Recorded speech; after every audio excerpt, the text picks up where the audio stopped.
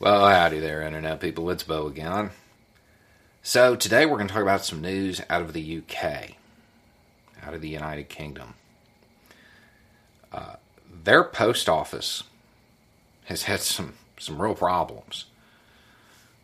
From 2000 to 2014, we're talking about significant problems. People taking money. By people, I mean employees. Thousands of dollars.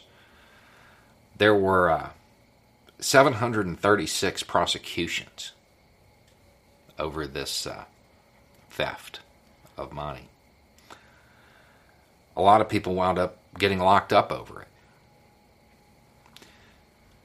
The problem is, it didn't happen.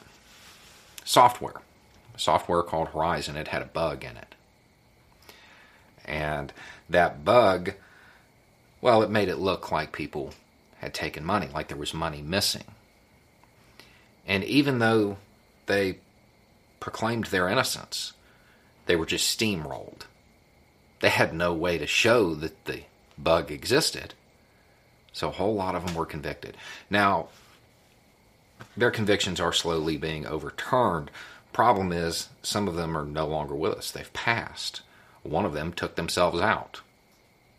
People mortgaged their homes to try to make up the difference, this missing money, to pay it back. One person, on the advice of their lawyer, pleaded guilty. In 2019, 555 people settled.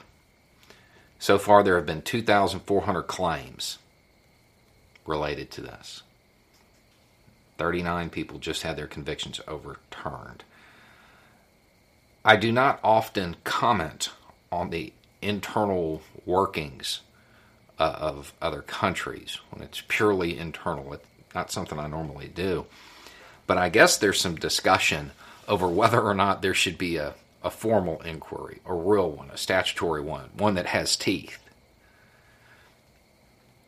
Coming from a country that has a criminal justice system that is described as the most elegant and beautiful way to determine who hired the better lawyer, a country that is definitely no stranger to injustice, yeah, I'm definitely going to suggest y'all need an inquiry into this.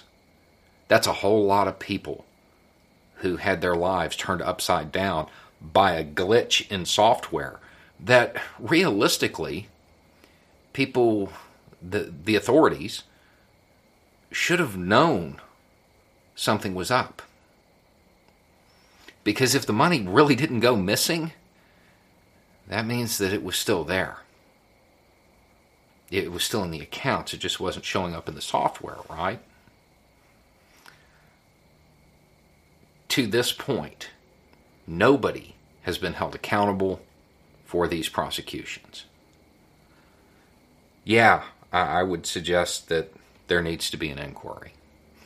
And those in the United States, we might want to remember this incident because it went on for more than a decade simply because the government didn't want to admit it was wrong. It's really what it boils down to. And we have a lot of situations in our country that are plainly unjust, that continue to persist because people don't want to admit they're wrong about something. Anyway, it's just a thought. Y'all have a good day.